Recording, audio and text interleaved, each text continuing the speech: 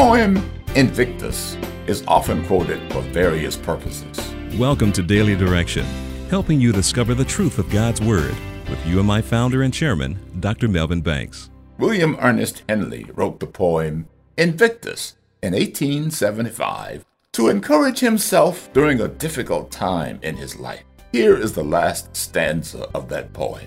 It matters not how strait the gate, how charged with punishments the scroll.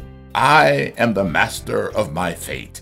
I am the captain of my soul. While this stanza may give courage in times of stress, if one is not careful, it can reflect arrogance and pride, ignoring God's sovereignty. That was old Assyria's problem. God had allowed them to conquer ancient Israel, but they boasted of their own might. God held them accountable for their misuse of the power He allowed them to possess.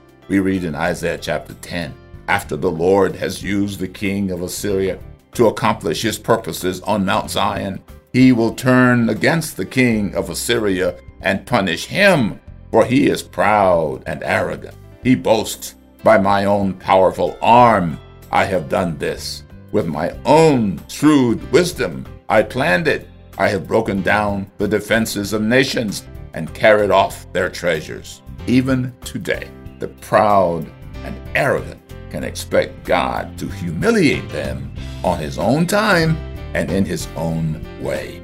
Thank you for listening to Daily Direction.